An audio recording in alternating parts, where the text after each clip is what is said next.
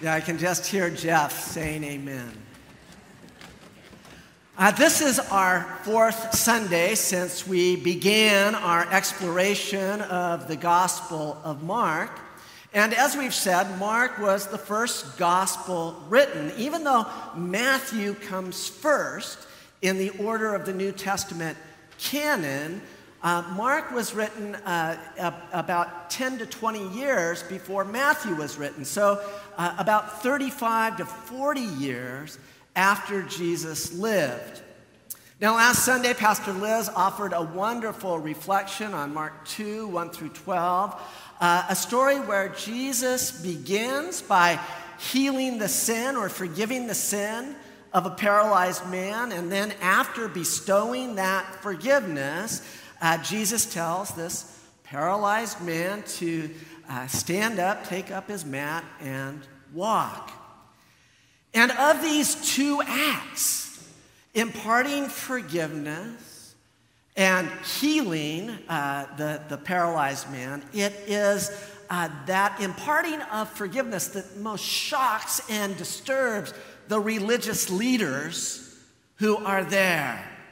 Mark 2:7 tells us some teachers of the law were sitting there thinking to themselves, who can forgive sin but God alone? In our reading today, we hear how Jesus continues to disturb and shock those religious leaders. First, Jesus dines with tax collectors and sinners. Second, Jesus does not require his own disciples to fast, even as John the Baptist and the disciples of the Pharisees are fasting.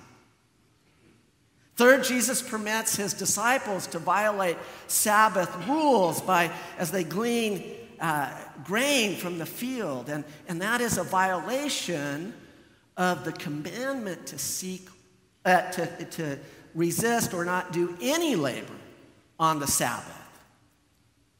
And then in verse 27, Jesus confronts his critics, and it's an unheard of teaching. He says this: the Sabbath was made for humankind, not humankind for the Sabbath.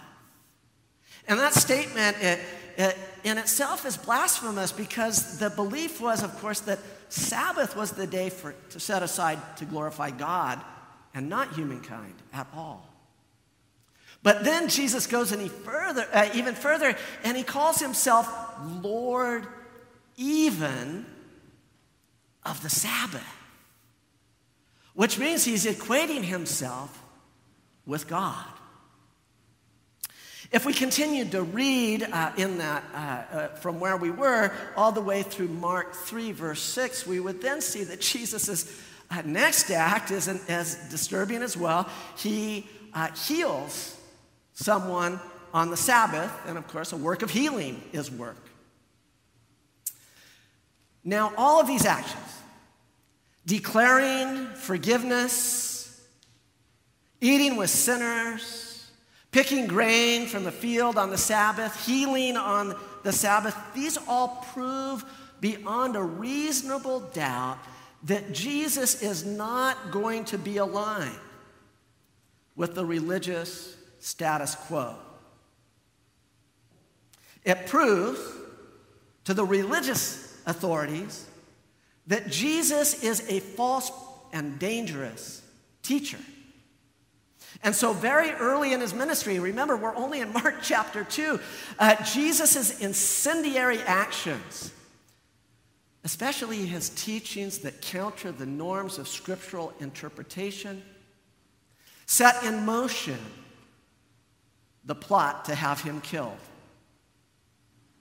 So why are these religious leaders so concerned? Why do they see Jesus as a blasphemer? Well, Jesus' actions are not by the book. They are not by the scripture that these religious leaders claim to take quite seriously and rigorously. And though Jesus' actions and teachings are both liberating and life-enhancing,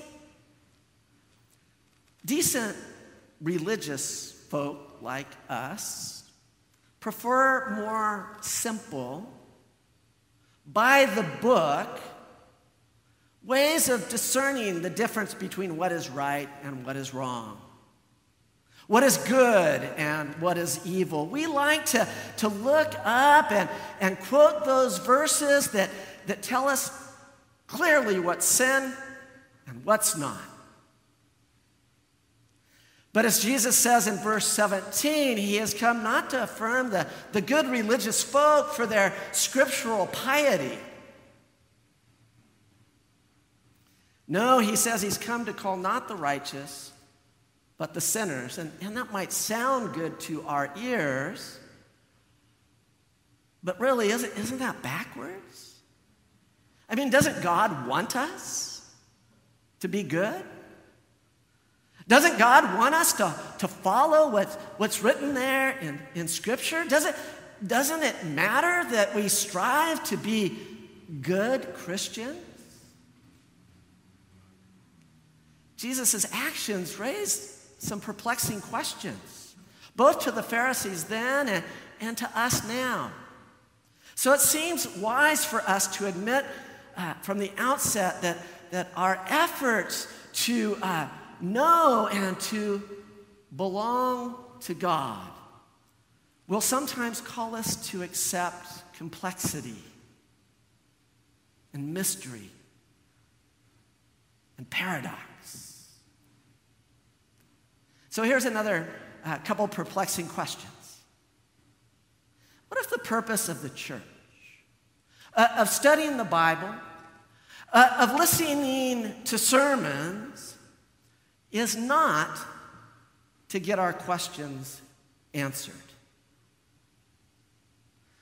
but rather to propel us to ask deeper and better questions?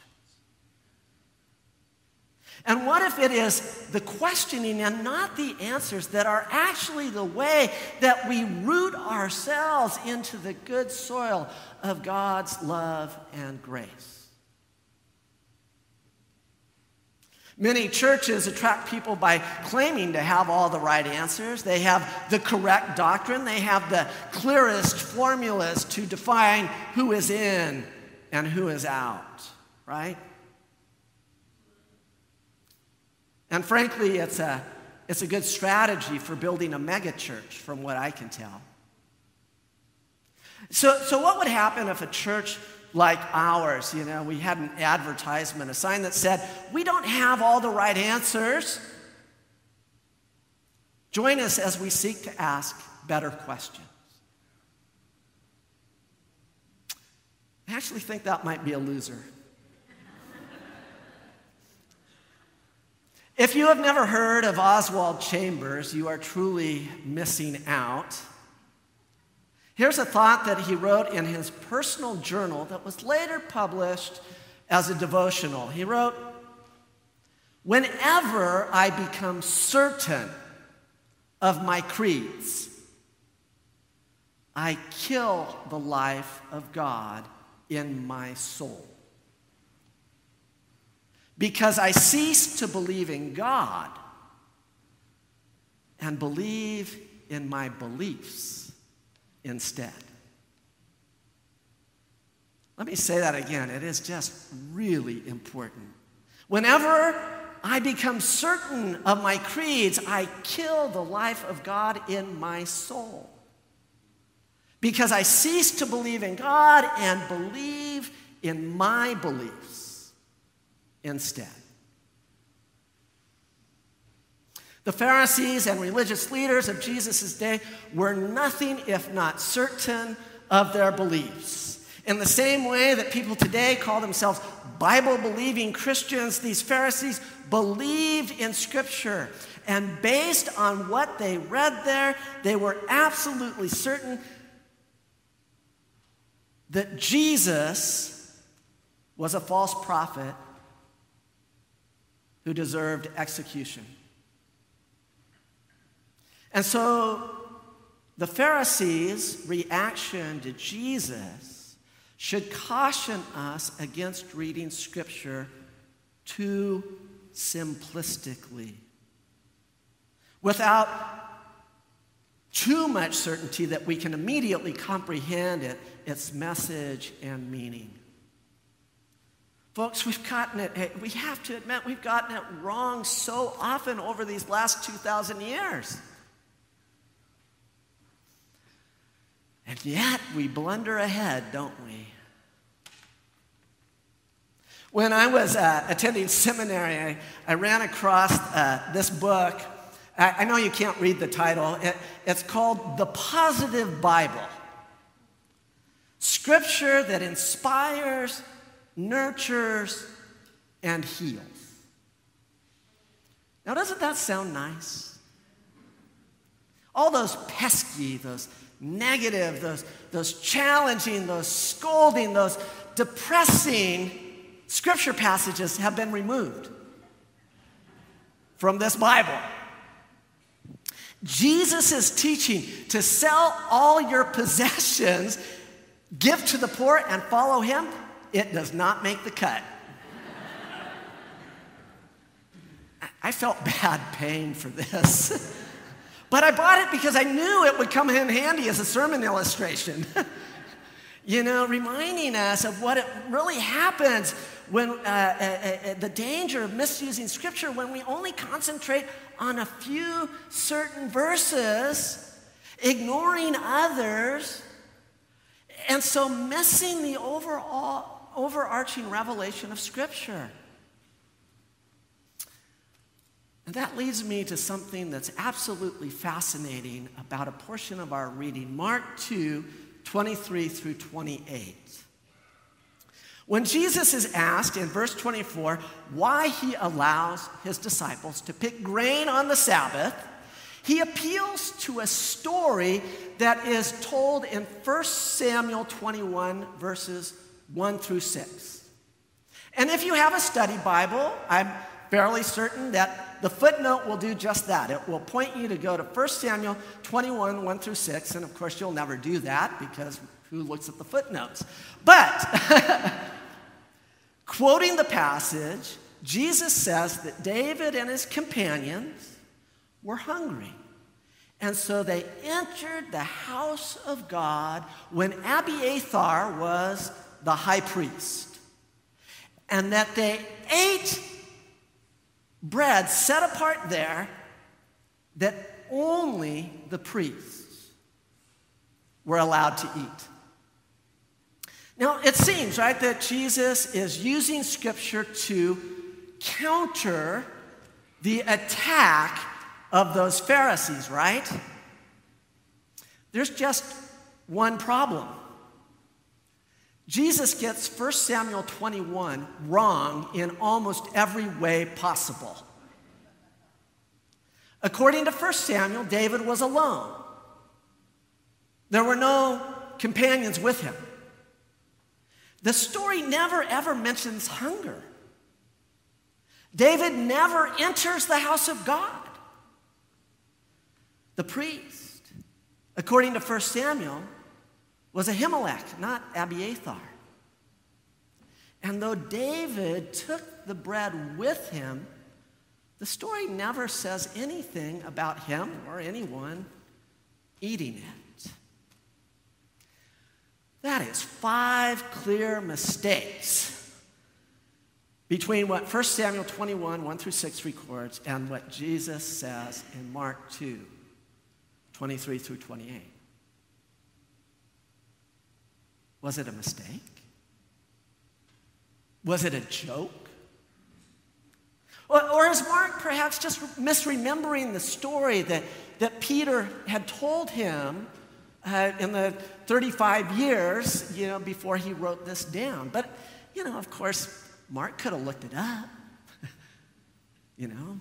cross-referenced, checked his sources. Regardless, either 1 Samuel 21 is wrong or Mark 2 is wrong.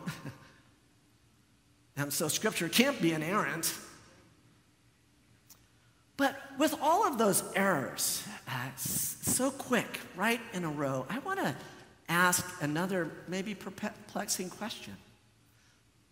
Was Jesus intentionally Misquoting Scripture. I was watching, a long time ago, I was watching a show with my kids called Numbers. Maybe some of you saw it. And the mathematician was trying to figure out if the psychic was truly a psychic or not. And so they were recording him. And so they'd hold up a card, the back of the card, and they'd only ask whether it was red or black. And so everybody's watching this, the psychic gets, 3 and 4 right in a row, gets them all wrong. And then they get to 6 and to 7 and 8, and the psychic is still wrong. And the mathematician says that is statistically impossible unless the psychic was intentionally getting it wrong. And I suspect that might be what Jesus was doing right here. Could it be that Jesus is demonstrating to the Pharisees, who are so eager to burden people with the details of those sections of Scripture that they think are so important, that they are actually so ignorant of Scripture that they do not notice when Jesus intentionally makes one mistake after another? As one theologian says, such matters have not altogether changed, as those who quote a particular biblical passage as a means of condemnation often turn out not to know its context or its relationship to other biblical texts.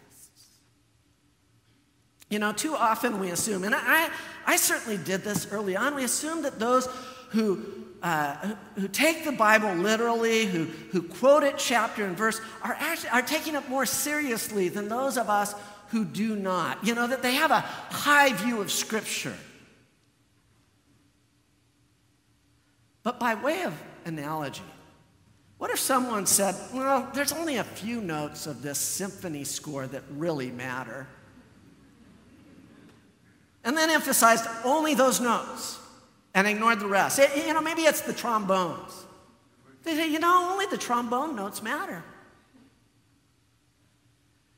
We would not say that behavior is treating the symphony or the composer or the conductor or the other musicians with any type of respect. We would say exactly the opposite. And the same is true of the Bible.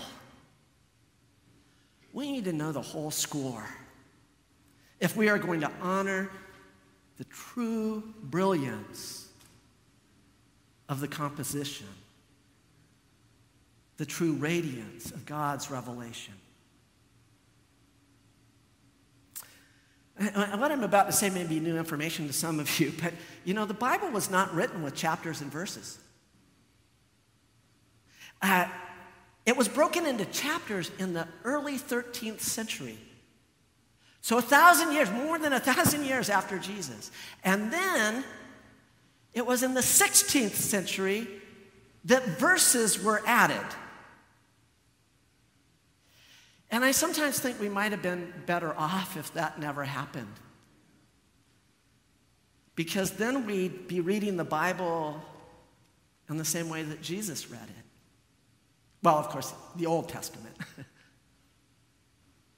And it's clear that from his teachings and example, Jesus did not wield Scripture verses as weapons.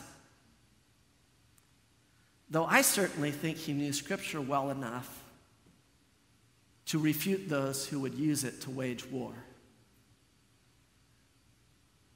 So here's the takeaway. Jesus refuses to use Scripture to crucify his opponents. But Jesus' enemies did the opposite. And I implore you to think about that. Because using Scripture in a way that places further burdens upon those who are already suffering was the exact opposite of what Jesus did. If we are going to be true disciples, if we are going to be on Jesus' side, I'd hope that we read the Bible as Jesus read it, saying no to the religious status quo of using God's word to bludgeon our opponents. Amen.